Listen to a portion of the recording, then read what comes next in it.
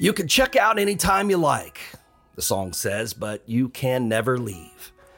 Obviously, this isn't a tune written about the Mineral Springs Hotel in Alton, but, it could have been. This hotel is a place that is literally haunted by its past. The remnants of yesterday linger into the present within its walls, and even though no guests have stayed the night in its rooms in decades, you almost expect to see them strolling through the lobby. Traces of those old days remain intact. They linger as shadowy corridors, ominous staircases, tile floors flecked with Italian marble, ornate trim, and even as the hotel's old safe, which remains on display. Much has changed at the Mineral Springs since it opened more than a century ago, but if you stand in the lobby when the lighting is just right, you almost expect to see those ghosts in old-fashioned clothing as they hurry past on their way to a mineral cure or to have a cocktail in the hotel bar. And if all the stories about this place are true, they still do.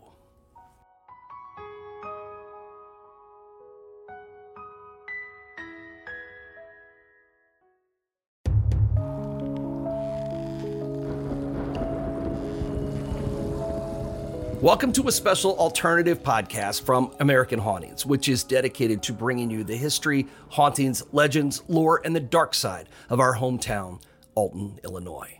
We've returned home to Alton for a special limited season of shows that takes us back to the very beginning of the podcast. We've got updates and a lot of new stories to go along with season 1 of American Hauntings, which delved into our local history and hauntings. But now we've got updates, history, and additional stories from Alton's past, based on the new edition of my book, Haunted Alton. And we wanted to bring some of those new stories to our listeners. So we hope you enjoy episode 10, the last episode in the season, from one of the most haunted small towns in America, Alton, Illinois.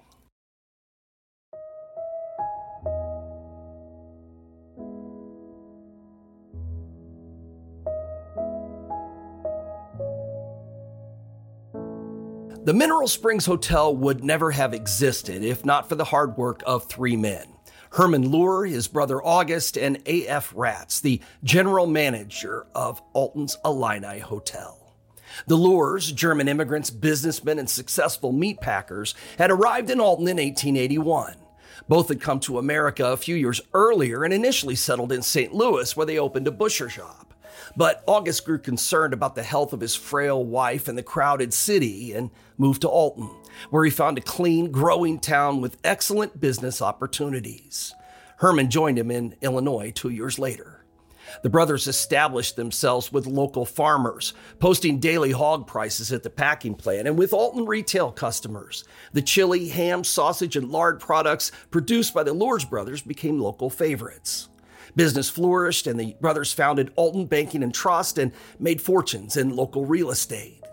The site on 2nd Street that eventually became the hotel started as a butcher shop.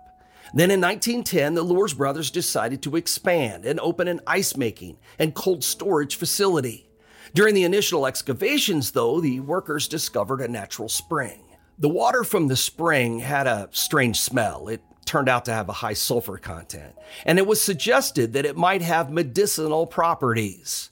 Health spas that offered mineral baths were all the rage in the Midwest in those days, but the Luhrs brothers only knew about meatpacking, real estate, and construction. They didn't know anything about operating a hotel. The construction of the cold storage building came to a halt. And that was when A.F. Ratz entered the picture. He managed the most upscale hotel in town at the time, the Illini, overseeing every aspect of its operation. His attention to detail earned him a lot of praise from Alton City leaders and businessmen who gravitated to the Illini's luxurious hotel bar. It was here that Ratz became acquainted with the Luhrs brothers. Ratz knew the results of the water testing at their construction site, and in 1913 he approached the Luhrs with a bold idea. Since mineral water spas were becoming more and more popular throughout the Midwest, he suggested they build a hotel and allow him to manage it for them. He would create a European experience for the guests, a destination hotel with all the comforts, furnishings, and cuisine to rival any of the finest hotels in the region. August Ratz knew about running hotels, but the Luhrs brothers knew about construction and business. He proposed that they finance a $100,000 luxury hotel and spa Yeah, that's 2.6 million today. At the source of the mineral water, he'd oversee the work, import the necessary furniture, artwork, and supplies, and then market and manage the hotel. He was convinced the location in Alton could draw guests away from existing mineral spas in Missouri, Arkansas, and Indiana, and he proposed a simple name: the Alton Mineral Springs Hotel. August and Herman knew that Ratz was the only person in the area with the knowledge and skill to turn this European vision into reality, and so they agreed. It was decided the hotel operation would belong to Ratz, but the building itself would belong to the Lourdes brothers. Ground was broken on the new hotel on October 14th, 1913. The hotel plans resembled an Italian villa and rose 5 stories, with 2 more levels underground on Front Street in the rear of the structure. The main entrance would have 2 levels above 2nd Street in the front. A water bottling plant was built first in what became the lowest sub-basement in the building. A hotel itself was built on top of it, layer by layer. The building was covered in beige stucco and had a tile roof. The interior was ornate, with marble staircases, Italian terrazzo floors, decorative plaster cornices, and art glass throughout. According to the plans, a summer beer garden was supposed to be located in the center of the building, but this idea was dropped in favor of 40 additional rooms. The hotel would also add a dining area called the Crystal Room, a barber shop, cigar store, saloon, and later a ballroom. During the construction, Ratz gave numerous interviews to the press, especially about the mineral water baths and cures he planned to offer. In those days, there were no laws or limits about what you could say when advertising. The wild claims that Ratz made about the curative powers of the spring were no worse than those made about most medicines at the time.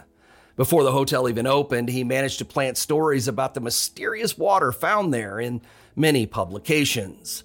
One newspaper story proudly announced that an Alton plumber named P.C. Korkamp had been miraculously cured of a year-long case of the hiccups just from drinking the spring water. In the same way it was built, the hotel opened in stages. The first part of the building to be unveiled to the public was the swimming pool beneath the lobby on July 13, 1914. The pool was filled with mineral water from the spring below.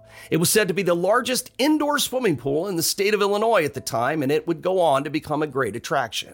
Many parties and receptions would be held in the pool area where hotel guests swam for free. The public could swim for a small admission fee, and it became a popular place for swimming lessons, water polo, diving contests, and numerous events for Alton children and local orphans. A second pool was also built that was exclusive for men.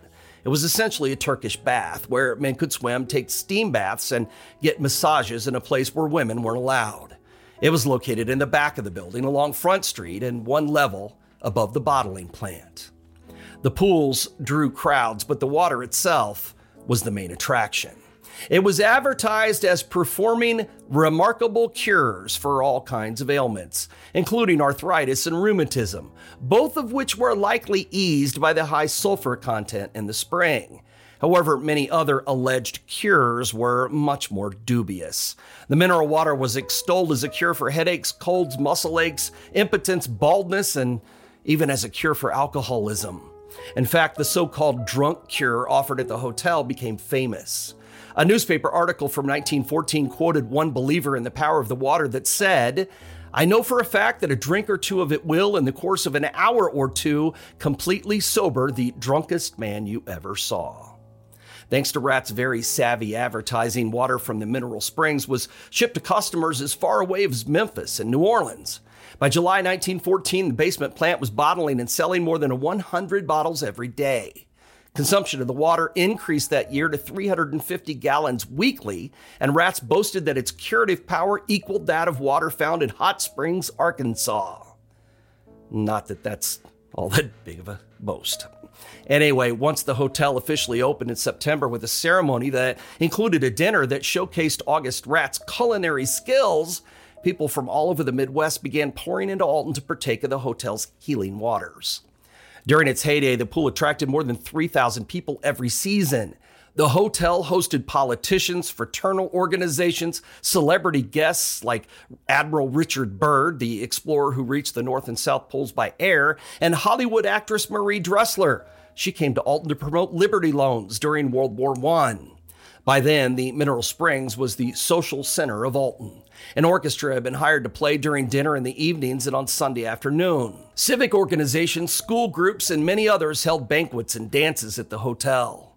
The place thrived, as did the swimming pool, which closed only one time during the Great Depression because of a lack of guests and paid admissions.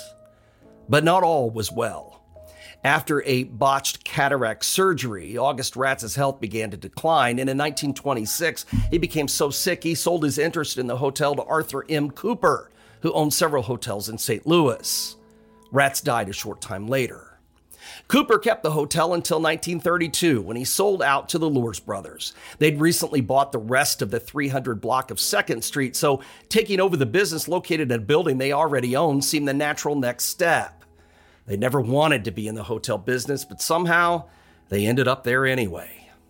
The Lours hired 2 general managers over the next 7 years, Edgar Stubbins in 1932 and V.R. Nelson in 1937. But during their ownership in the 1930s, the 2 brothers were impacted by events much greater than operating the hotel. Not the least of which was the kidnapping of August Lohr in 1933. The 70-year-old businessman was taken from his home on July 10th and held in a dirt basement near the town of Madison for 5 days. Initially, the gang of morons who grabbed him had demanded a $100,000 ransom for his safe return. They'd sent the demands to August's son, William, who was the president of Alton Banking and Trust. When William didn't immediately reply, the demands went down to $20,000 and then down to $10,000. The delay wasn't caused by William's unwillingness to pay. It was because the ransom letters were so poorly written and the directions so confusing, he wouldn't have been able to deliver the ransom even if he'd wanted to. Well, as it turned out, the ransom was never paid.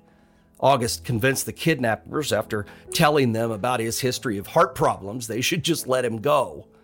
And they did. The dummies were an East Alton gambler, a farmer, a burglar who called himself the Dice Box Kid, and an ex-con named Irish Mike O'Malley. And yeah, they were easily caught. During the Depression, kidnappings were popular with outlaws. Bankers, businessmen, and brewers, anyone with money might become a target for a gang that found kidnapping an easier way to make cash than a bank robbery. August Lohr was just one of many victims, but he was lucky. His kidnappers were much more clueless than most. August Lohr lived another 18 years after the kidnapping. His brother Herman, though, was not so lucky. He died in 1939. Within days of his death, Herman J. Junk, the husband of Lillian, who was Herman Lohr's youngest daughter, was in charge of the Mineral Springs. And this began the slow decline of the once luxurious hotel. Herman Junk managed the hotel assisted by Lillian for many years. Eventually, most of the family would be involved, including their only daughter Bertha and their youngest son, Charles. The family operated the hotel until it closed in 1971, but honestly, it was lucky to have made it that long. While mismanagement contributed to the hotel's eventual collapse, other factors also played a role. After World War II, federal agencies forced the hotel, the same as they did others like it around the country, to stop bottling the water and making unsubstantiated claims about its healing powers. Changes in lifestyle, tourism, and economic conditions also took their toll. In the 1950s, the new interstate system bypassed the region's small towns, leading to fewer travelers coming to Alton. Those who did come tended to stay in the cheaper, more conveniently located motels along the main highways. By 1960, railroad travel and traveling salesmen had become mostly things of the past. Formal affairs like those presided over by August Ratz had vanished with the glamour and spectacle of the old Mineral Springs. People wanted shiny, new, quick, and convenient, none of which the hotel could offer. Many of the hotel rooms were unofficially converted to house transients on a weekly or monthly basis, or even became permanent residences. Several elderly guests moved into suites on the first floor. Lillian tried unsuccessfully to save the hotel by adding a ballroom and conference area at the rear of the building. She did this by borrowing an absurd $500,000 for the construction. The family was unable to pay it back. On September 2nd, 1969, the Alton Savings and Loan Association foreclosed on the Mineral Springs Hotel. The bank hired a company to manage the building while the hotel's affairs were sorted out over the next 18 months. And during this time, the building literally began to fall apart. The dining room had already been closed after failing numerous state health inspections, and the residents that were there on a permanent basis were forced to move out. The whole building was eventually condemned. Paint was peeling off the walls, the roof was leaking in numerous spots, and the ceiling was collapsing in others. The massive old structure, stretching from the former hotel at one end of the block to the parking garage at the other, sat dark, empty, and abandoned for the next 7 years. Finally, in 1978, it was purchased by a real estate developer named Roger Schubert, who turned the building into a downtown shopping mall of sorts. It offered a variety of different stores, a Chinese restaurant, and for a time, even a nightclub. But the next few years weren't kind to the Mineral Springs, or even to Alton in general. The loss of industry in the area led to a decline in population, and as the town's economy slowed down, so did business at the Mineral Springs. It wouldn't be revived again until there were further renovations in the 1990s and when Bob Love bought the building and brought in new business. He ran his own real estate office from the building for several years. More owners and managers followed and more decline and resurgence too. As of this podcast, the Mineral Springs is probably being better cared for than it's been in decades, and hopefully that'll continue for many years to come. The former Mineral Springs Hotel has become a fixture in downtown Alton, across the St. Louis region, and even across the country. But its fame these days has nothing to do with miracle cures and mineral baths. Since the late 1970s, it's been known for its ghosts.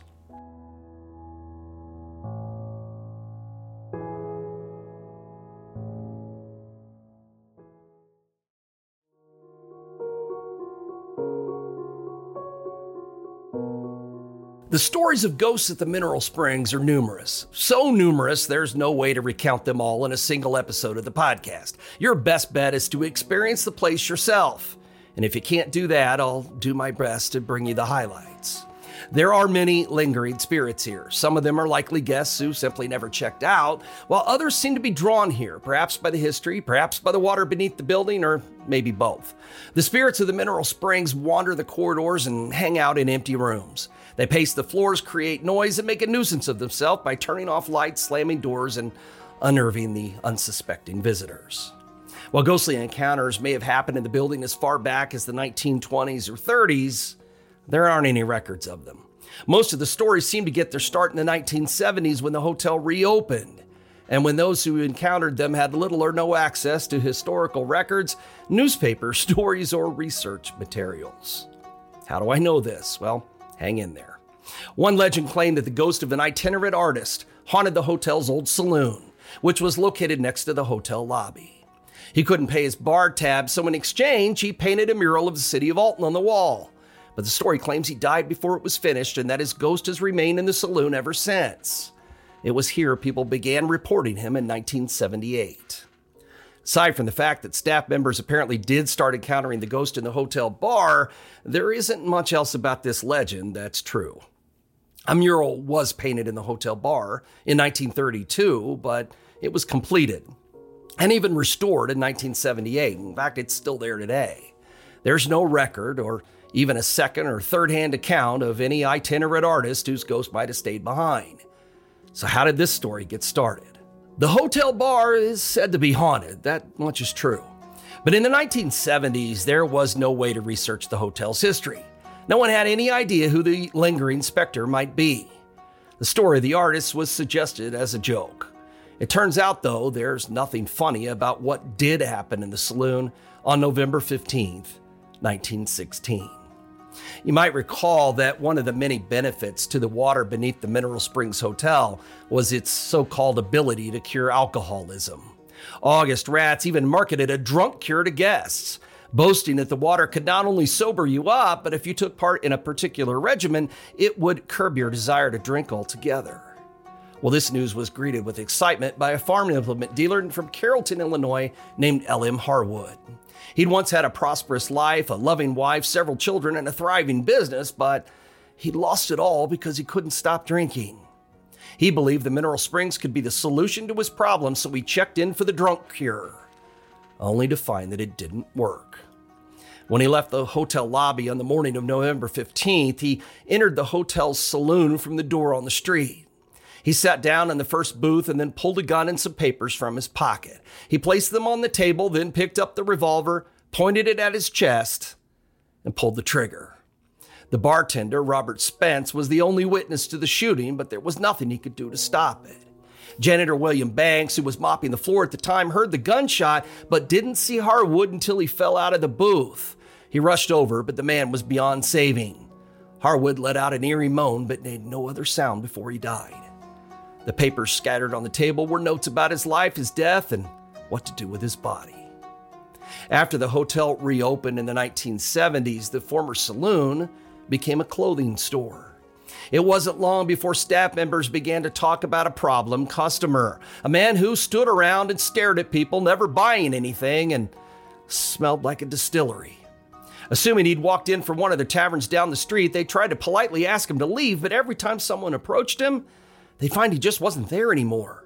They check around the clothing racks and the dressing room, but he was gone, only to return again another day and disappear once again. And the story of the ghost of an itinerant artist was born. But there really had been a death that occurred in the former hotel bar. It hadn't been a mythical artist. It was a real person. Even so, the sad but true story of L.M. Harwood had been forgotten over the years, and the phantom that lingered in the place was given the identity of a fictional man whose work was left unfinished. I believe what was really left unfinished here was the life of a man who left his wife a widow and his children without a father. The story of L.M. Harwood and his ghost is a tragedy of this old hotel. But it wouldn't be the last.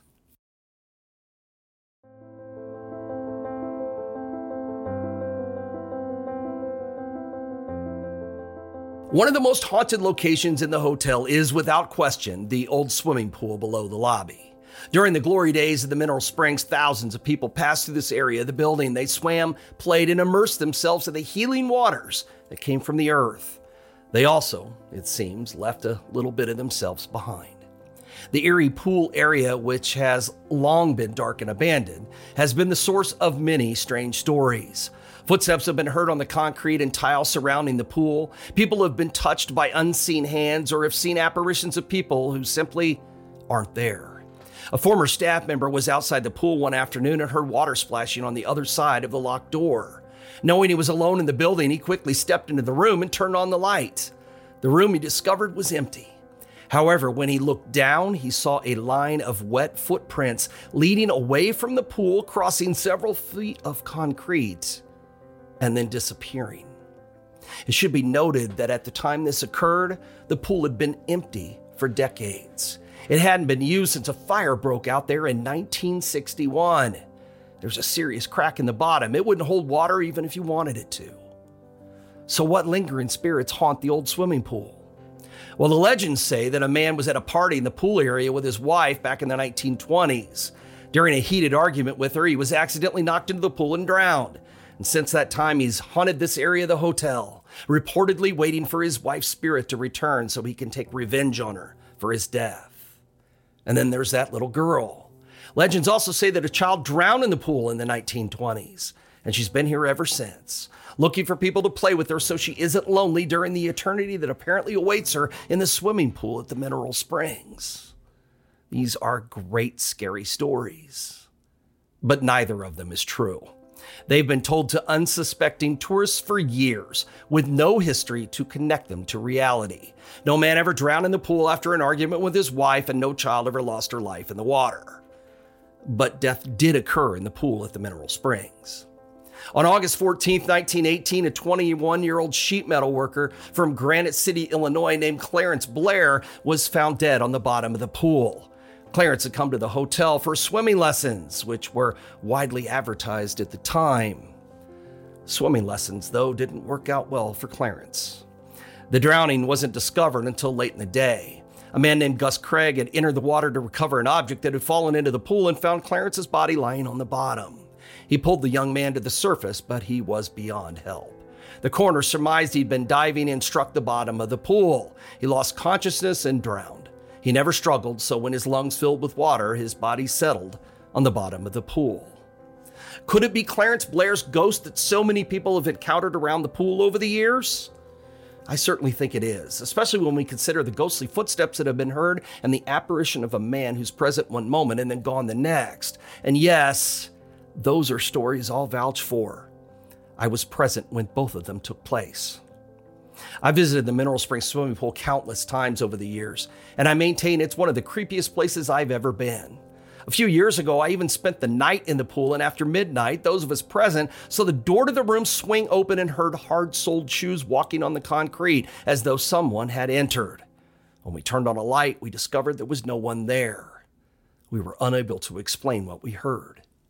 Then one night, during an Alton hauntings tour, a friend of mine came along to assist me with a large group we had. Our last stop was the basement of the Mineral Springs. I was recounting my experience with the ghostly footsteps and was doing so while the entire tour group was standing in complete, utter black darkness. After the lights were turned back on, my friend began walking through the group looking at everyone. Then he disappeared through a doorway and I saw his flashlight back in an area where we don't take guests. When he returned, he told me he thought we'd lost someone. He'd seen a man leaning against one of the support pillars around the pool when I turned the lights off, and while the lights were out, the man left. My friend was afraid he was somewhere loose in the building. I asked him to describe the missing man, but when he did, I couldn't recall anyone who looked that way as part of the tour group. But my friend was adamant. The man was there and now he was gone. A few of the tour guests who were nearby overheard us talking and chimed in. They'd seen the man too, and he looked just the way my friend described. Whoever he'd been, though, he was gone. I never saw him, and neither did most of the guests, and he didn't turn up after a search of that part of the building. I've come to think this mysterious man may have been Clarence Blair, still hanging around the place he died more than a century ago, and why not? Clarence had lived a pretty ordinary life, unable to make much of a mark on the world during the few years he was on this earth. But now, he has people who talk about him night after night to hundreds of people every year. Who wouldn't want to listen to people telling your story after all these years? Of course, that's not to say that Clarence haunts the pool by himself.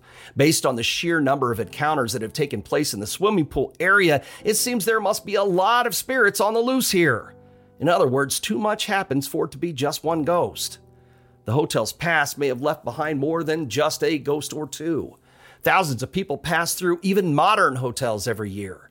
At one time, the Mineral Springs greeted thousands of visitors every season, and it did so for nearly 50 years. It's not hard to imagine that all that history has left an impression behind. And of course, there's the water. Water with a high content of minerals.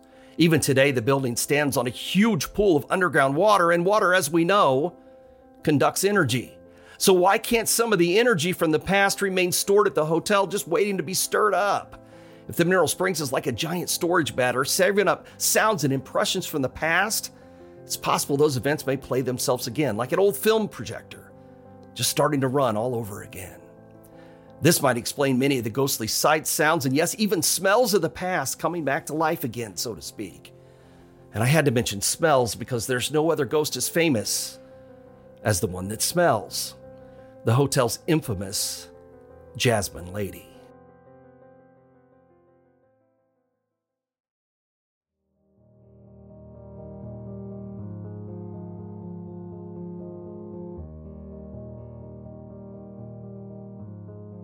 Just ask anyone who has spent any time around the Mineral Springs, and they'll tell you the Jasmine Lady has haunted the hotel's main staircase for decades. Ask about her story, and you'll likely hear that she was a guest at the hotel during its heyday.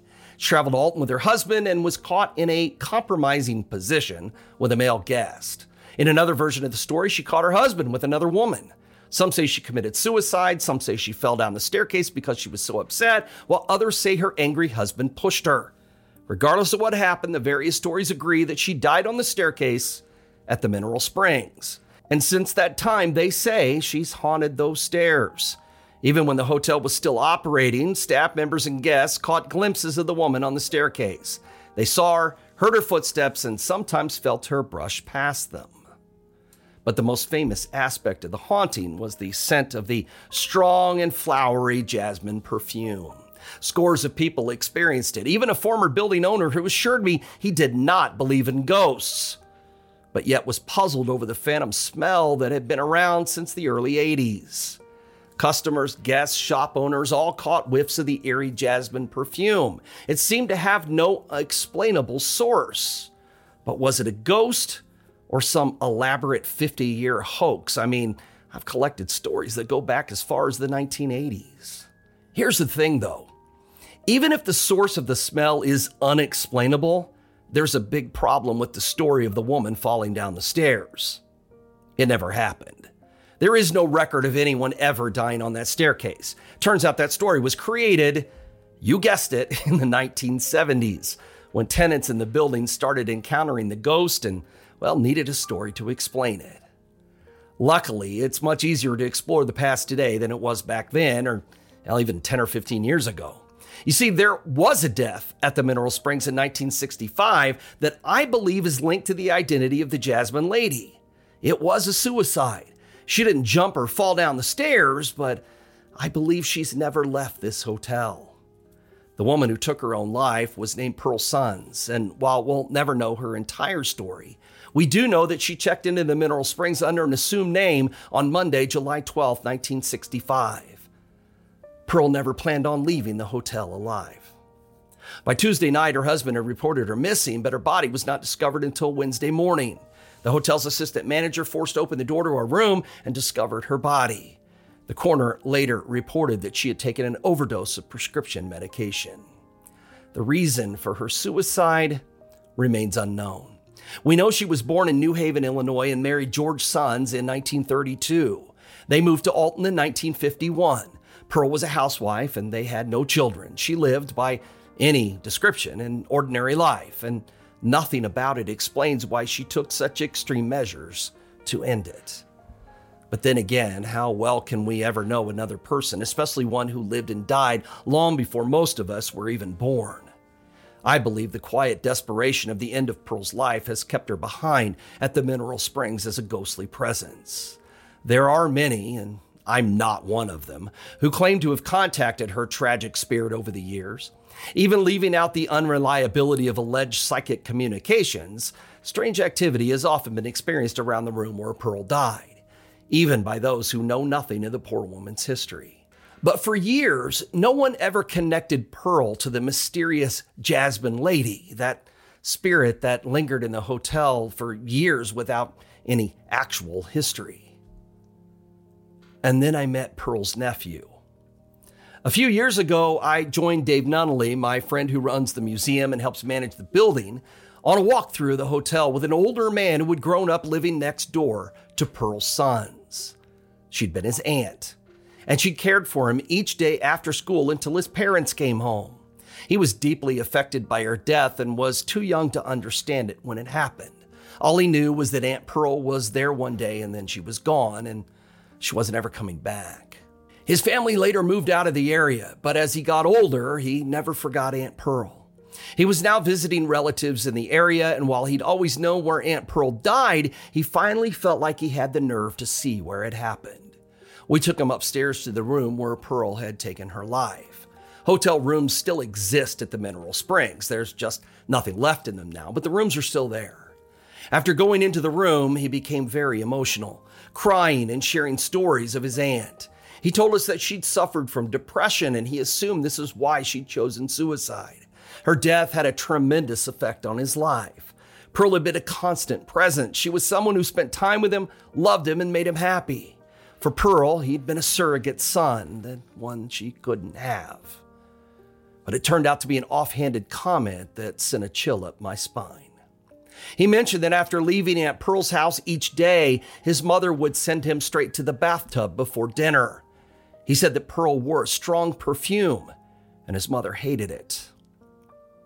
"Do you remember what kind of perfume?" I asked him. "It was something really sweet and flowery. I know that. I remember Mom saying it was jasmine." And with that, a man who knew nothing of the haunted history of the Mineral Springs inadvertently solved one of its greatest mysteries, the identity of the Jasmine Lady. After that, I've always believed that it's Pearl who's been encountered on the staircase, still wearing the signature scent she loves so much in life. I mean, can I say this for a fact? No, of course I can't. Maybe it's just wishful thinking on my part, but you have to admit, it would have to be a very big coincidence for the ghost to be someone else. But is it possible? Sure, I guess. Of course it is. Hotels are notorious for ghosts, and the Mineral Springs certainly has many more than the handful of spirits I've mentioned here. The place is probably infested with them. Dozens of the lingering dead whose names and identities will remain a mystery throughout my lifetime and beyond. Who knows? Maybe I'll end up here one day myself, standing in the lobby, waiting to check out, but knowing that I can't ever, well, you know how the rest of it goes. Maybe I'll see you around the Mineral Springs one day. Who knows? And maybe you won't see me.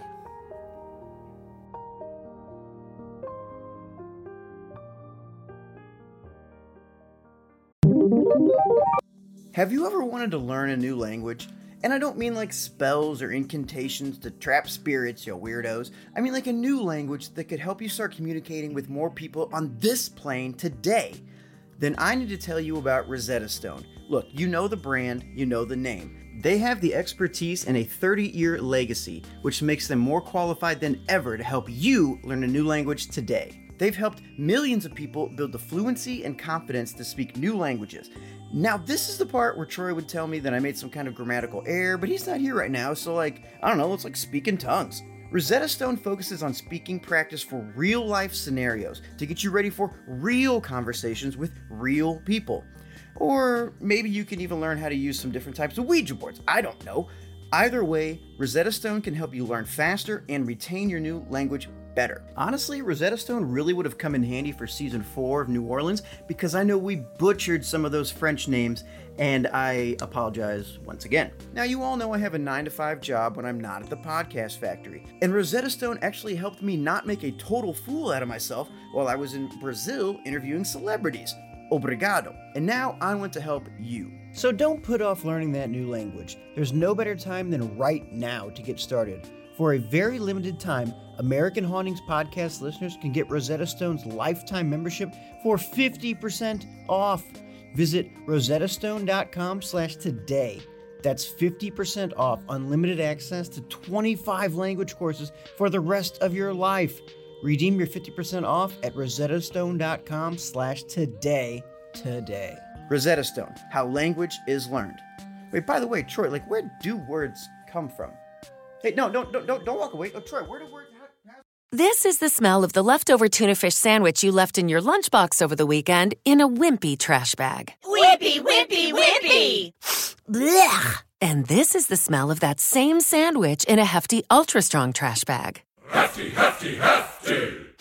Ah, smell the difference? Hefty Ultra Strong has Arm & Hammer with continuous odor control, so no matter what's inside your trash, you can stay one step ahead of stinky. And for bigger jobs, try the superior strength of Hefty Large Black Bags.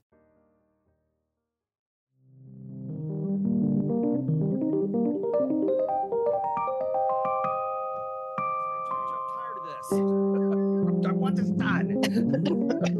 Damn it. Okay, reset. All right. Thanks for returning with us to Alton, Illinois for a special series of podcasts from American Hauntings. We're taking a trip back in time, sort of, to the first season of the show, which collected some of the most famous stories from one of the most haunted small towns in America. But now we're back in Alton for more. Thanks to a lot of new research and Troy's new edition of Haunted Alton, we've got old stories and updates and news stories that are finally seeing the light of day. And by the way, I'm your co-host, Cody Beck. With me is my co-host, author, historian, crime buff, the founder of American Hauntings, Troy Taylor. Hey. Oh, dude, we've done it. We're here. We're at the finish line. 10 additional episodes on all. So our last one. Yes. Yeah. Next time we have an idea like this. Yeah, let's think about it some more. Tell us. Yeah, one of us tell the other one just to shut the hell up about it. No, this has been fun. It's been a lot of work, but it's been fun. Yeah, it has. Oh man, this well, let's kind of dive right in. This, I think I've told you this before, but that song creeps my sister out, mostly specifically because of that line. About, I told you that. I mean, I think we maybe talked about this before too, but I still remember. I don't even know what year it was, how old I was, but I had to have been something like maybe 11 or 12. Mhm. And I used to go to bed every night when radio was still worthwhile. I would go to bed with the radio on at Mhm. night. And so the station I normally listened to was WLS in Chicago back when they played music. It was a top 40 station. And I woke up and it was like 2:00 in the morning and Hotel California was on. Now, I mean, Mhm. obviously I'd heard the song before because, it was a standard play around the house. But for whatever reason, at 2:00 in the morning, when it got to that song and the images that brought up like that, it freaked me out too. I Yeah. still remember being like, oh my God, I'm not going to get back to sleep now. Wow. That's amazing. Yeah. I know. She's always just like, I hate that song. And, I love the song, but boy, it freaked me out when I was a kid. So. yeah, it's a great story and it's a great song and great music, but yeah, that is a creepy line. I love it. Like I mentioned, we're done. We've kind of come full circle a little bit. Now we're back to, God, what was this? Episode 2 of season 1 when we did Mineral Springs? Pretty early. I can't remember, but it was pretty early. Yeah. So, but we're back. And doing this outline for this one was it was kind of nostalgic for me because a lot of the reason I wanted to start the podcast and kind of how we initially did it was history versus hauntings. And you really mapped that out with these 3 ghost stories that we're going to talk about. Because, we're basically like, hey, we don't know, but here's what happened. Yeah. And that's always been my thing. There are so many ghost stories about lots of places, but the Mineral Springs is a perfect example of this. There's so many experiences and encounters and things that people have had in the place that, I can't say one way or the other. Are they true, not true? I mean, they're told to us as the truth. So they're given to us as a firsthand account. So the 3 ghosts that we can talk about, that we know about, I don't see how they would do everything right that is connected to this building. But these are the ones we have documentation for. We know that this guy drowned in the pool. We know this. There's no record of anyone else drowning in the pool. Now, could someone else have died there? Possibly, but there's no record of it. We don't have any documentation of it. So I can present what I know and then, leave the rest of it up to conjecture because there's probably been, or at least other experiences, or maybe it is the water, maybe it is the stone that makes these things happen. Maybe it's just, that's what attracts this energy to the place. I mean, it is an unusual place and that water is still sitting there underneath this old building that used to be a hotel. So what I always try to do is to provide, I don't ever want to walk around and say, well, so-and-so, this little girl fell in the pool and drowned. Well, there's no record of that. I mean, did some psychic come in and say they sensed it? I don't know, but that should be presented that way. Of course. I don't know if this is true, but according to the psychic, you can decide what you want to do with that information. I mean, I know what I would do with it, but that's different for other people. I mean, people are different. So, but that's how it should be presented.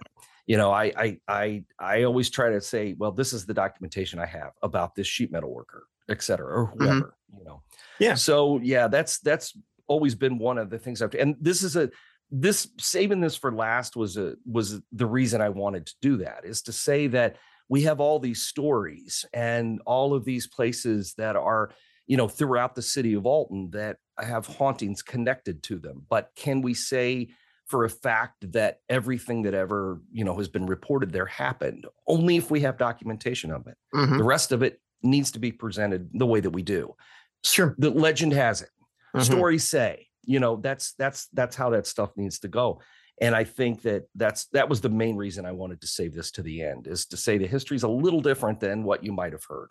And I think that's fair. I think that's responsible and intelligent. And then on the flip side, and a lot of people might not expect me to say this, but on the flip side, if 3 people independently tell me, hey, I saw a little girl run around the pool, like, who am I to say, like, no, you didn't? Right. Yeah, no, exactly. No, I feel the same way with you. I mean, I can tell you, I don't have a record of a little girl that died in this pool, but who knows? Could have been somebody who just decided to come there because she loved it so much when she was a kid. That's I don't know, but when 3 independent people tell me this story, and they can tell me this is what they saw, and they can tell me the same thing other people told me that don't know each other, have never met, never compared notes. I'm going to be more, convinced that there is a little girl haunting that place. Why? I don't know. Yeah. And we'll keep looking, that's the thing about it being the Mineral Springs. I'm there all the time. Yeah. Yes. So, you are. We have a space there. So I am there all the time. So I don't give up on looking for stuff about the Mineral Springs. I've been through, decades and decades of newspapers looking into the Mineral Springs, and I will continue to do so because new search information is available, new criteria is available, new ways to search, and I'll keep searching, because more things are going to turn up over time, and we can add to the story. I wonder too, like maybe I got so infatuated with the idea early on of, traumatic history being a potential like cause for hauntings and stuff. And maybe I should be looking at it as more just like it could be intense history, because it doesn't necessarily have to be negative, I guess. Right. And I hadn't really thought about that. Yeah, we talked about that some with some of our locations in not only this season or not only these Alton revisited stuff, but with some of our other episodes and seasons too.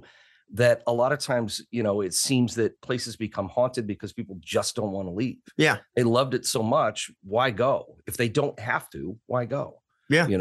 So that could be a big part of it too. And when you're talking about hotels, again, you have to look at an old hotel, or let's say, for example, let's look at Hampton Inn located along the interstate. It's open 365 days a year. Let's say it has 60 rooms in it. And let's say on the average, that out of those 7 days a week, the hotel is, let's say it's got 40 rooms that are filled on an average. Okay. So that per week, then you're talking about a lot of people coming through. And now you multiply that by 52 weeks out of the year, and you've got thousands of people. And this is just a chain hotel on the interstate.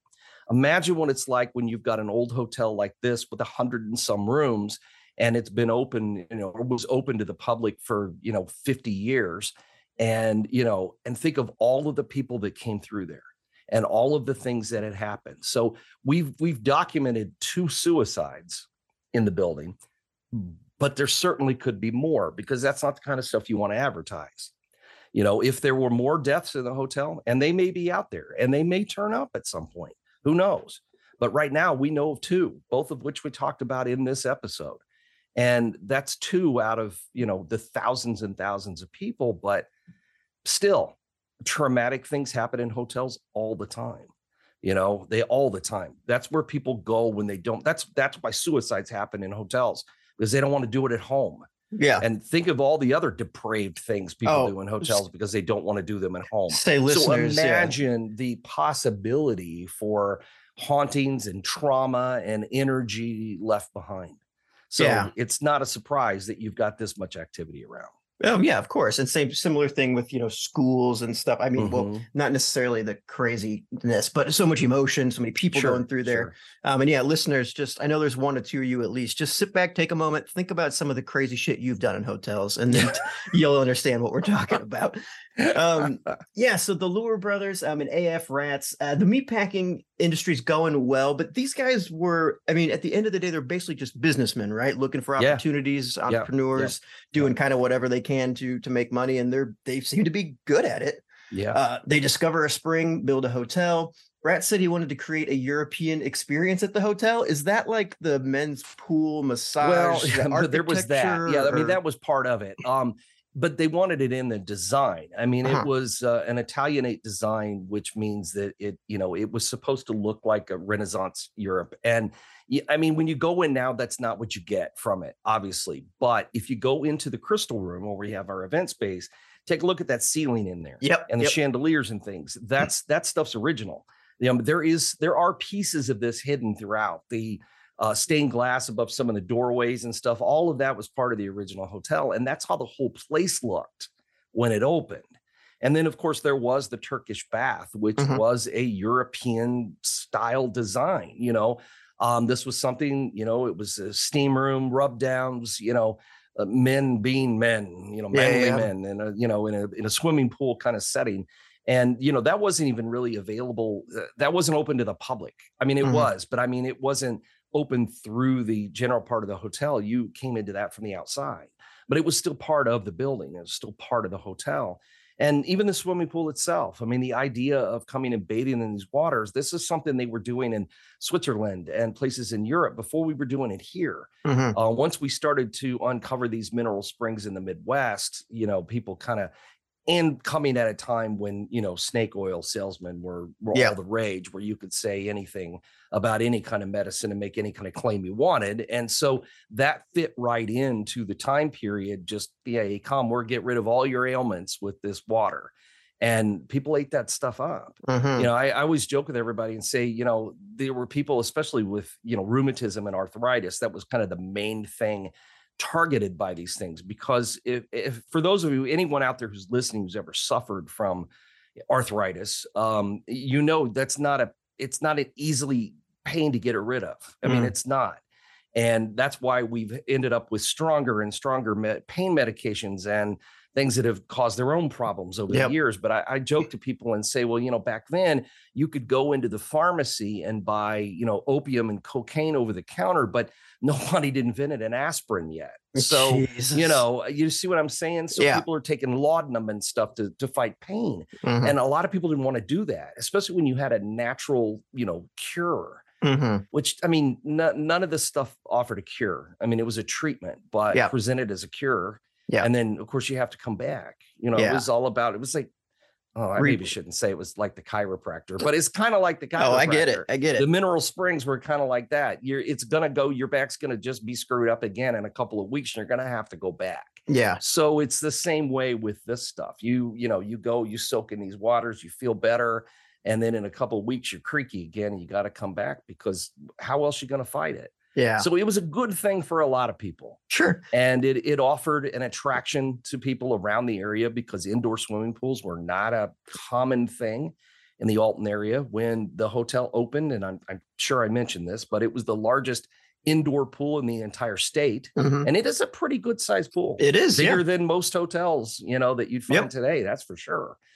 So, that was a bit of a novelty too, but again, you still had the drawback of this water smelling like sulfur, rotten eggs, so that's a bit of a downer, but it was a novelty thing. And I think that they squeezed every bit of success out of it they could. But, for the first 10, 15 years or so, I think the place was tremendously successful. But after, you've got, August Ratz, passes away after an operation.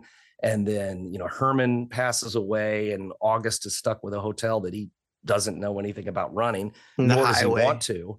And then he's got Herman's, daughter coming in, and her husband and all their kids coming in and running the place. And that's when Nepo babies sometimes are a problem, because they really didn't know what was happening at all. And, but even so, you can't blame everything on them either, because times had changed in Alton. Well, the whole country really by that time. Of course. Old hotels like that were down a downturn, especially in smaller towns. Yeah. And, we had no big highways coming through Alton at this point. So everything was bypassing Alton. A lot of the factories and industries were gone now. And so, it was an aging old building that is, even today in our modern times, it's tough to heat. It's tough to cool. It's just tough to deal with. It's a big monster of a hotel, and it's tough. Yeah. And so they had a lot of strikes against them, and eventually they failed. I mean, it was inevitable, really. So no, I mean, that I think that's a very good explanation. I could see even myself back then, like just knowing myself, I'd be like, okay, so I can grab morphine over here for free. I guess I'll try this other thing, because, and then after, if it didn't work after a couple times, I'd be like, well, okay, I'm going to the pharmacy and just, doing that. Is there any, I don't know if you'd know this, but is there danger in ingesting water with that much sulfur? Like, well, I don't know how killed anybody. But I mean, for the most part, people were bathing in it. It was they were soaking in a tub.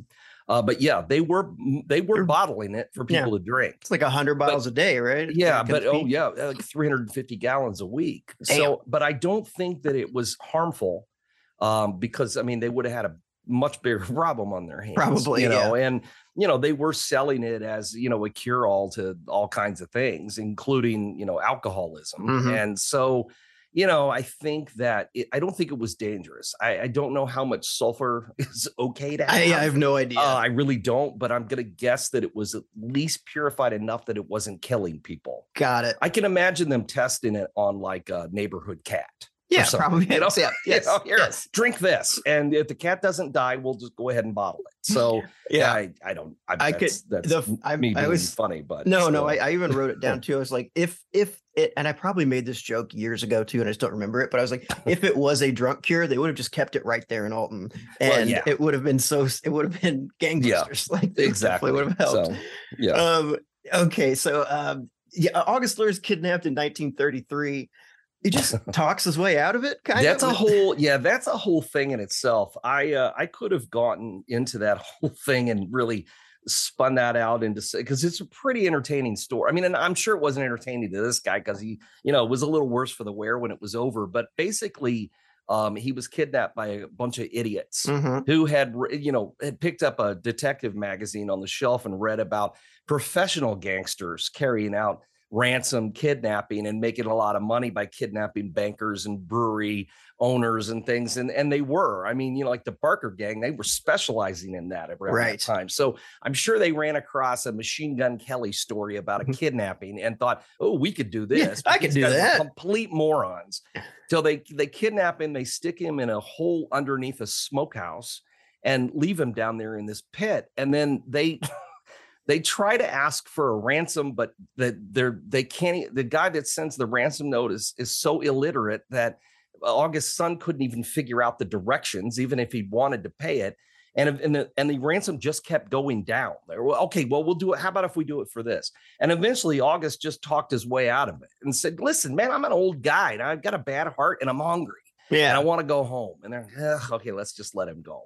And so, I mean, it was like, it's more of a comedy of errors. It is a spine tingling, crime story about a kidnapping. It's just one idiot doing another idiotic thing after another, pretty much. So, and think about the guy writing. He was probably the best writer out of the group. That's what I thought. He was probably the only one that knew how to write. And even that, it would probably have been better off if he just went ahead and put his name on it and said it in, because I'm sure that's probably the main thing he could write. The hotel eventually closes in 1971, sits empty for 7 years. You said it had a nightclub in it in 1978? It had all kinds of stuff. Chinese restaurant. There were restaurants. There were stores. All kinds of stuff in there for a while. I remember some stores. But a lot of things in there. Yeah, but even I don't remember a lot of those. I got those from seeing newspaper ads and having people tell me, oh, hey, check out this place. Check out this place. And, like Laura Junk, who had been Herman's daughter, added that whole back section on, where we have like Dead of Winter, the ballroom back there. She wanted to try to turn the hotel into a convention center and took out a big bank loan and then defaulted on it. Oh, like $500,000 to pay it back. Yeah. Which was a lot of money in 1965. It's a lot of money. Added all that on. Well, yeah, added all that on. So that area back there, they use that for restaurants and stuff. There's still a kitchen down there that's kind of hidden, and a couple of places like that in there. And but yeah, so it just kind of. It was so many different things for a while, and I can remember there being a lot of different stores in parts of the building that aren't used at all anymore, but I can remember when they were open. It hasn't been that terribly long ago. Yeah. But yeah, it's changed a lot over time. Well, I remember walking down there with Charlie Brackus, who did some music for us, and his brother Jack, and because that was one of the closest places to their house. Like, when you're like 11 or 12 or whatever, it's like, okay, you can, go to the mall or whatever. Yeah. And so we would go down there, we go to Turn 2, and it was like a card shop and stuff. Oh, really? We'd buy hockey cards, baseball cards, that kind of shit. I'm curious though, and I don't know exactly how much you'd know about this, but when you say they're added on the back part, was the Jasmine Lady staircase already there? Yeah, no, that was part of the hotel. Yeah, I mean, Okay. that was all part of it. When I'm talking about adding on to the back, I'm talking about where like if where that staircase is and you make a left Mm-hmm. to back to that area, some of that stuff was already there, but not all of it. So Got they it. Okay. added on that top part above the ballroom Mm-hmm. itself, and some of the stuff that was underneath there, Okay. turned it into something else because it had been, there's a ton of storage in that building, and Mm-hmm. I would love to take a trip back in time and find out what some of that stuff was used for, Yeah. because there are vast rooms down there that just have junk in them. Mm-hmm. So I finally figured out. Do you remember me telling you that story that I had gone down there and I found what looked like a 1970s steakhouse, like all the furniture from one, like blocky, No, like I don't remember. medieval looking furniture. I finally No. found out there used to be a York steakhouse at the Alton Mall, and that's exactly what it was. I finally Wow. figured it out. And I would always go, it reminds me of the old York steakhouse they used to have that was like a medieval theme, and they'd have them in malls. Mm-hmm. I'm positive that's where that stuff came from, but it's still Wow. sitting down there. It's still in the building, just Wow. kind of hidden away, rotting, covered in dust. But there's so much stuff in there that has been dumped in there over the last 30, 40 years that may never see the light of day. I don't know.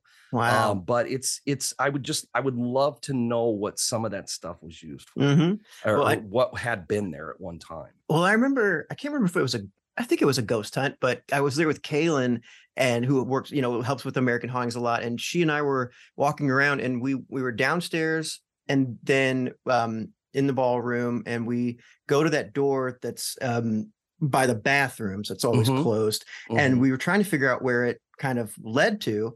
And basically we went to the pool and kind of walked through one of the back and turn right. And eventually we were able to find how it connected. And Right. I have no sense of direction, but I would have never guessed or known where I was, how that, any of that stuff. It's a massive place. It is massive. I mean, at one point, I remember being in the building. This has been maybe a couple of years after I moved to Alton.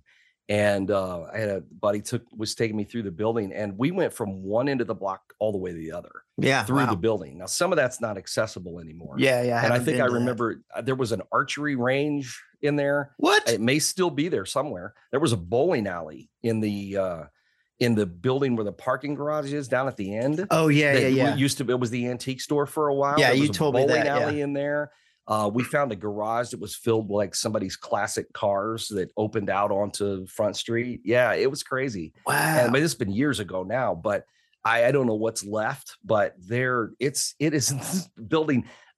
There's no way for me to try to give you a visual on how big this building is. And it makes no sense. I keep telling everybody it's massive and it's a maze. It's just a labyrinth. And there are so many levels and so many big rooms and little rooms and hallways and dead ends. And I mean, it's crazy. It's like Alton's version of the Winchester Mystery House or something, except it wasn't done on purpose to be confusing. It just became that way. It was hodgepodge together. It's like anytime you build anything on these bluffs, anything to do with the bluff, it just goes out of hand and out of control. So I don't know. I was thinking about construction and stuff like that. I mean, I don't know the grade of the hill, but it's steep. And to have to build on all that shit. And the funny thing is that when this is something I probably shouldn't tell people because it gives away some of the mystique, but when you go into that hotel, let's say that you come and you go on one of our ghost hunts and we take you down to the bottling plant where they used to bottle the water and stuff, of all the levels on that building and how tall and how high it is and how many different areas that you pass through, only one level is underground. That's bizarre. The rest of it is not. Because it's built on that bluff. I wouldn't be able to tell. When you go down to that swimming pool, it feels like a basement. You feel like you are underground. You're actually not. Now there's some ground that you're level with because it's at an angle, but you're not technically underground until you go all the way down to the bottom floor. Wow. And that's something. Yeah, and it you is. Never know it. I wouldn't have been able to really guess. Like I said, I spatial recognition stuff. I know. I can't.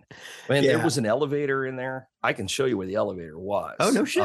But yeah, there's an elevator. Until just a few years ago, you could still get access to it down in bottling area because they used to bring up water from the bottling plant up to the restaurant and up in the lobby and all that stuff. Yeah. So there was easy accessible with that elevator, and it went all the way up to the top floor. But now if you know where it is, you can see. Right. But if you don't know where it is, you'd never know it was ever there. I mean, I get winded walking those stairs, not carrying water. It's a climb. It is a climb. Those stairs are a climb. I will admit it. And if you haven't been and you're thinking about going or whatever, I will say that basement or sub basement, the bottling plant, it's creepy. It's creepy. It's a perfect place to get murdered. It is. It looks terrible.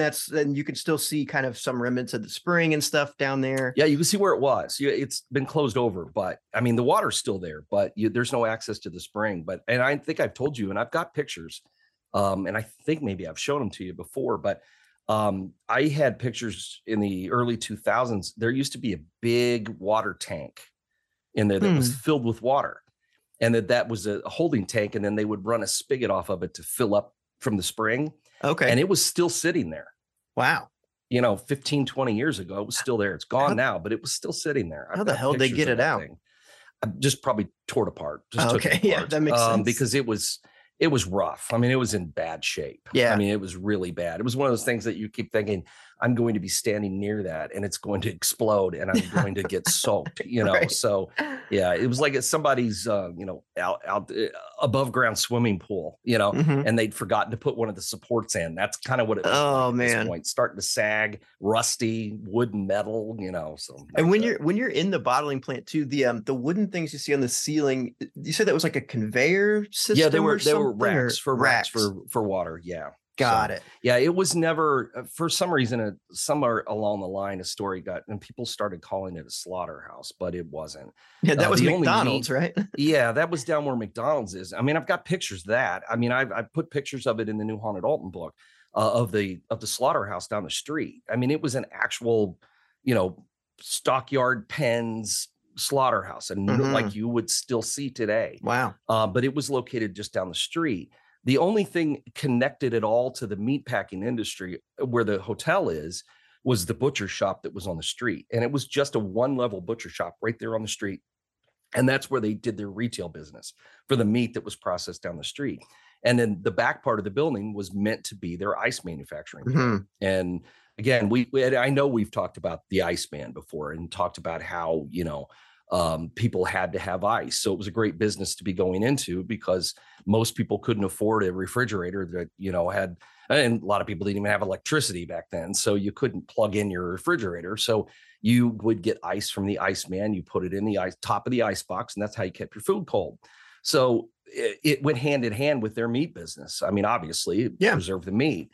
But then, when they uncovered the spring, they let that property sit for like a year and a half because they didn't really know what to do with it. And it's not like they needed the money. Right. These guys were loaded. So did the Iceman use those big tongs? Yes. Yes, absolutely. So, I mean, you would get ice, like if you wanted ice for your drinks, you would get a block that you would chip up yourself. But normally the Iceman would bring in blocks that would fit. You might have been in an antique store and seen an ice box.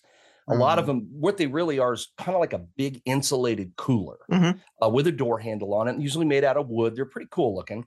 And on top of it would be a slot that you would put your ice block into.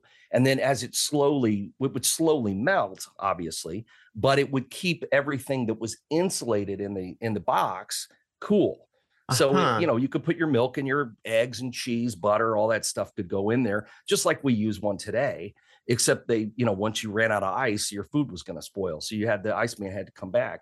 But ice picks, you've seen them in the movies, I'm sure, putting people's eyes out or something. But that's what everybody had those. I mean, you had tongs, you had ice, an ice pick, so you could bust it up and put ice in your drinks or whatever you wanted it for. So, I mean, I don't want to go back to that. Sure. But on the other hand, it is kind of cool. I mean, it is very cool, but I mean, I'll stick with my, Yes. my stainless steel unit in the kitchen. I don't want to. Yeah. One still. one of the only things that works really well in my apartment is my ice maker. And so now when I'm somewhere else and it's like people are like, oh no, we got to wait a while. Or I'm like, oh, I forget that mine actually just like really works, and it's taken for granted. Yeah. When I lived in Decatur, I had an ice maker, and the ice would be yellow. It's Decatur water, man. So, I mean, I always had a purifier on my sink and everything. Yeah. And it's like, I am not using this ice. Even with it was still nasty. So I just turned it off, and I would just buy bags of ice at the store. There's something I love about bags of ice anyway, but yeah, that was the nastiest water. Nothing, if anybody living in Decatur, sorry. Well, they already know. They know this. Yeah, they should know. So I'm not telling them anything they don't know. So. Oh, I was just thinking too, you said the ice pick stuff. I think that isn't that what they use for like the first couple like frontal lobotomies too. Like, well, no, they called it an ice pick lobotomy because the tool looked kind of like an ice pick. Okay. They were about, and no one can see this. I mean, being visual right now, showing Cody how long these things are. But they had an end on it, like a curve, and then had the long point, and then you put it right here in the corner of your eye. Yeah. And you had a little silver hammer that came with your little silver tool, and you tapped into your eye, and then you take the knob on the thing and then twist it back. And that severed that nerve. And that's how you give somebody a lobotomy. And then, of course, it was supposed to correct their behavior. And, sometimes it worked, or it just turned you into a zombie more times than anything else. But back in the day when, there wasn't, and listen, I'm not defending lobotomies here, but I'm saying that this was developed because there was no medication for people. So you or I, we probably would have ended up with lobotomies if our family put us in a nut house. So, so there was no way to correct our behaviors because we had no drugs. But then when the drugs came along, they just dope everybody up and turn them into zombies that way. So they were easier to handle in the hospitals. So don't even get me started on that whole thing because that's a whole other thing. One of the books I did was about haunted asylums, but I really go, way off the deep end talking about again, they all started with good intentions. Of course, So as we always say. Yes. We are way off. I know. Yes. I don't know what happened. This is I know if people don't know Alton, they'll be like, what the hell? But I'm having no idea what we're talking about. Okay. Well, Mineral Springs, a great big haunted building in town. That's all you need to know right now. And let's talk. Come visit us and you can see it. So. Yeah, let's talk about some of the ghosts here. So there's 3 different stories we're going to talk about. But I think I've mentioned this before, but I also wanted to bring it up. Again, just one time when I was playing the caboose on one of Troy's ghost hunts in Mineral Springs, basically just kind of following up behind, making sure nobody gets lost. You mentioned in one of the stories, you had a guy kind of similar going off, making sure people aren't. Oh yeah, we always have lost. A caboose on tours when we're in the hotel, or wherever. Yeah, and so I got to do that, and that was fun. And you told me at one point, you said, "Hey, go open this door because we're going to go there next." And it's very odd. You walk down this hallway, and what looks like an apartment door is in front of you. Yeah, that was part of the old. Yeah, and it's not like on the left or the right. It's in the middle of the hallway. And so I opened the door, and once you open that part, that the rest of the floor right there is not it's all kind of torn down and seen better days. It's just an empty. It used to be hotel rooms, and the rooms are still there, doors still on them, but there's nothing in them. Yeah, and so they're pretty torn up. I push open this door and I push it against the wall, and then I turn around, start walking back, and the door just slams right behind me. And I was like, "Oh God, this is it! Like I'm gonna have some encounter." So I turn back and I'm like, "I'm gonna open this door. I'm gonna walk through and be brave." And I didn't. And I turned around and I hightailed it back to you. And I said, "Hey, something just happened. I think it'd be a great time to like take people there now." So I showed Troy. I think you even said like that I looked like white as a ghost. You did. Yeah, you did. Yeah, you were really shook up. I was fucking terrified. And so we get back there, and all I've ever wanted was to see a ghost. And as soon as I had the opportunity, quote unquote, I ran away. I get back to the door and I open it up, and then we realized that there was a like heating steel grate that had been it was a door to like an electrical panel. Yeah, some it was shit a like door that. had Yeah. been taken. It was the metal door that had been taken off an electrical panel. So a heavy piece of metal, and when I pushed the door against the wall, I made that plate kind of fall off balance, and so it fell against the door and slammed it shut. And I was like, "Damn it!" But I'm always looking for ways to debunk things. But I was so happy. It was like, oh, something maybe happened. And this is no, it. it's just me. But okay, so that, aside from that story, so the artist versus the hotel bar, I guess. L.M. Hardwood couldn't stop drinking, and he's got some problems.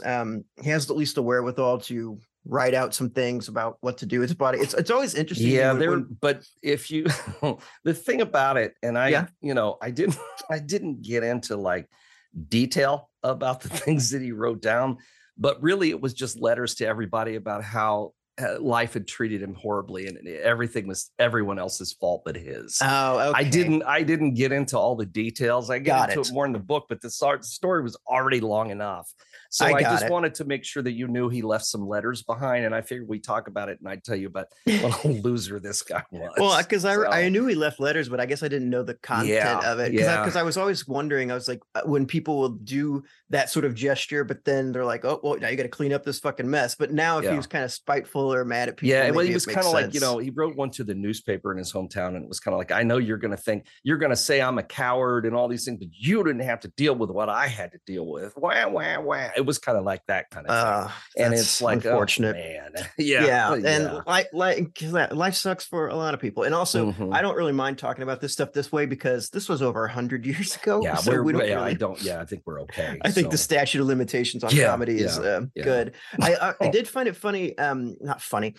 I always find it interesting as far as methods of people taking their own lives and stuff, and shooting yourself in the chest. That just never seemed like an option. No, it doesn't to me either. But you know what? It's amazing between late 1800s and early 1900s how many people did. And that's how Billy Limp shot himself too. Yeah. Which is why why does that seem like a good idea? I don't. Is it? I mean, you've got that hard bone right there. I mean, they say even putting the gun up to your temple is a bad idea because the bullet can just like rip through your skin if it's not heavy caliber and skate all the way around your skull and hit somebody else instead of you. Or just blow your eyes out. That seems like a bad idea, but maybe I guess I really haven't studied methods or exactly I'm afraid what's happening there. Are they shooting between their ribs? It seems unlikely to me that it would be that targeted, but apparently it worked. So I mean, maybe people want open caskets or something, or maybe you don't want their face all messed up. I don't know. So I always thought that was weird, but this is like a perfect example just of kind of how the history versus the hauntings and how they kind of start to blend together over time to make a better story about the artist, or at least one that makes sense to people, because they don't have any. And I'm always explaining that to people now. Well, why would they make up a story? I said, well, they weren't really making up a story. They were just trying to explain the things that that were happening to them. And that seemed like a possibility. It's the old bar. There's a mural on the wall, and it made sense. They didn't have access to any kind of records the newspapers. And we've discussed this a million times. When I started out, how you had to look for stuff in the newspapers. How are you going to track that down? I mean, how do you go to the library and go, well, I'm going to go through every microfiche from the Alton Telegraph and find out if someone died in this bar?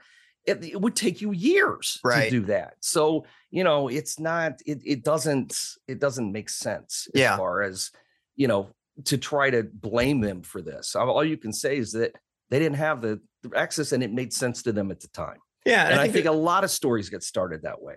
There's a lot of stuff done that way that made sense to the people at the time. And there's a difference too, I think, between making something maliciously and being malicious. Exactly. That's the word I was going to use. I think I would have wanted your job back in the day, and I would have gone to the library once and been like, fuck it, I'm joining the military. Like, I don't have time. It wasn't fun. It wasn't fun. I mean, when I first started, that's how I had to find stuff. Man. And you had to have some kind of dates. You had to have something to go by, or you were out of luck. There's just no way. Yeah. They don't keep the library open long enough to do that. So, right. And he'd be like, nobody ever really wants to see these. So like maybe we lose them, or like, God.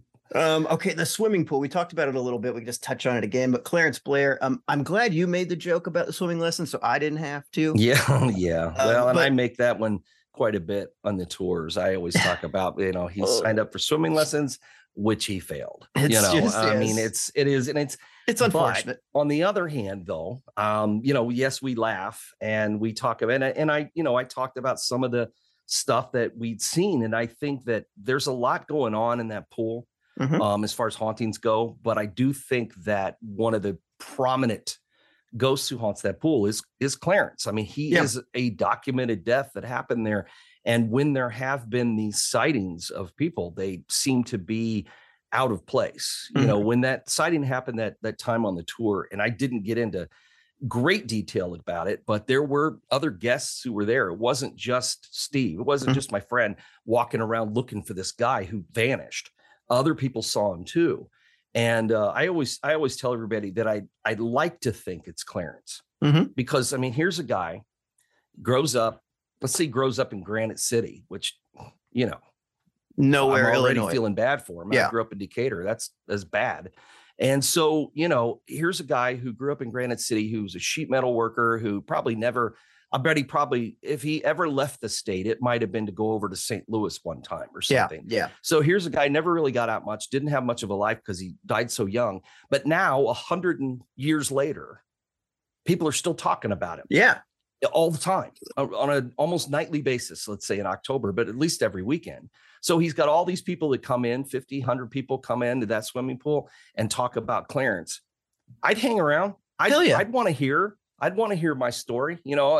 Alexander Hamilton, who's going to tell my story. Well, I'll tell it for Clarence anyway. So, but I mean, that's, I'm sure, wishful thinking, but even so, I like to think it's Clarence. I like that. Around there. I like that because I hadn't really thought of that before, but it's like, and now I'm getting into psychology of ghosts and stuff. But why would I think their egos would be any different than ours? And well, yeah, I mean, it goes back to that personality thing. Yeah. Right. If somebody's an asshole when they're alive, their ghost is going to be one too. So if that's what we believe, if a ghost is a personality, why wouldn't Clarence just be, the same guy he was? Yeah. This young guy that, gets jazzed up because people want to talk about him. I mean, I would do the exact same thing. And I swear I'd probably be like, hey, shut up. This is the good part. This is the good part. To all the other ghosts that are there. Or like if people are like talking too much or whatever, and maybe like, push them in the back of the knee or something. Like, well, hey, pay I'm attention to Troy. About the 10th time I made the joke about, he failed his swimming lessons. Maybe he's laughing now. He might not have been at first. That's true. You might have been at risk. I might have been at risk. Yeah. And I mean, I've been to the pool dozens of times, and I've been with groups. I've been with just one other person multiple times. I've been completely by myself, even just sitting in the dark just to like see what would happen. And it just nothing's happened to me personally, but it is creepy as shit. Yeah. And it's really cool too. It's aesthetically like perfect, like horror movie type setting looking when you're in the pool. Yeah, there was a fire down there in 1961. I knew there had to be a reason for why it looked so bad. Yeah, because everybody talked about. I mean, we can't find any. That's the one thing that bugs me. I've been finding some postcards and I've been finding some images of the Mineral Springs from the past. I've got the Crystal Room, I've got the hotel. But I can't find any pictures of the swimming pool. I still haven't been able to find any. I'm still looking, but I haven't found any. But all the descriptions of it in the newspaper stories and everything it made it sound so cool. I bet it was gorgeous. It should be, because that was the reason people were coming there. So they really must have put a lot of effort into it. I can't prove it at this point. So I keep hoping that I'll find something, but I would love to know. I was curious as to how it went from what it was described to what it is now. And apparently there was a fire and it did a lot of damage. Somebody tried to set the building on fire. 3 fires started in 3 strategic locations. That's when your insurance company smells trouble. Yes. But anyway, the fires didn't. I mean, I don't know how you burn that place down. I mean, especially the lower parts of it's like all concrete, man. Yeah. It's all stone. But anyway, that's why there's that blacking on the walls and the paint's gone and stuff. So that explains a lot of it. But it's still it's definitely got an aesthetic to it, a horror film aesthetic. Yeah. Reminds me of like the bathroom from Saw. That's exactly what I was thinking. That's exactly what I was thinking. There was a couple of guys chained to the wall in there. I would go, yeah, okay, this was where that was filmed. So, or down in the swimming pool. Yeah, kind of cool actually. So that's not a bad if you're doing an indie horror movie. Yeah, yeah. Let us know. Also, if you are a door enthusiast, the pool's pretty cool. Yeah, it's surrounded by doors. There, so, some of them are pretty cool. Yeah. Okay. So the last one, the Jasmine Lady. So you talked about this and you talked about Pearl. I was there for Pearl's nephew. With this story, so I can back up everything Troy's saying. It was very not intense. But I mean, I could feel his genuine emotions. He really was. Yeah, he was nostalgic, and that it became really intense because it was something he was like reliving. I mean, it was right in front of us. I mean, and you get it. I mean, this was a guy who, when he was a kid, this was like one of the most important people in his world who just suddenly was gone one day. And when you're 7 or 8 years old, you don't get it. And it wasn't for 50, no, probably more than that, probably 60 years before he finally got up the nerve to come to the mineral to see where she died. And it was intense, but it was also,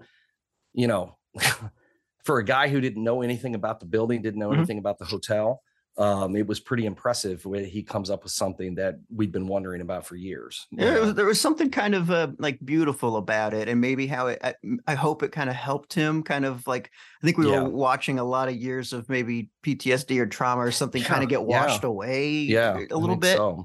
Yeah, it was an experience, I'll tell you that. And if you get a chance to go to Pearl's room, there's a room that's connected to it, but the walls aren't exactly there, so you can just kind of walk through the rafters. Right. And I know people have spotted things in corners and things, and I'll tell you, it's a weird spot, and it's so different. Weird corner of the building. Yes. It really is the whole corner. And it's so different, or it's so interesting to me too. And I've talked about this before, but I haven't Googled it enough or had a scientist explain it to me. But just being in the meatpacking spot, and then or down below, and then in the pool, and then in Pearl's room, like, I don't know if it's atmospheric pressure, if it's humidity or whatever, but every place feels very different. Like, I can't really explain it. That's true.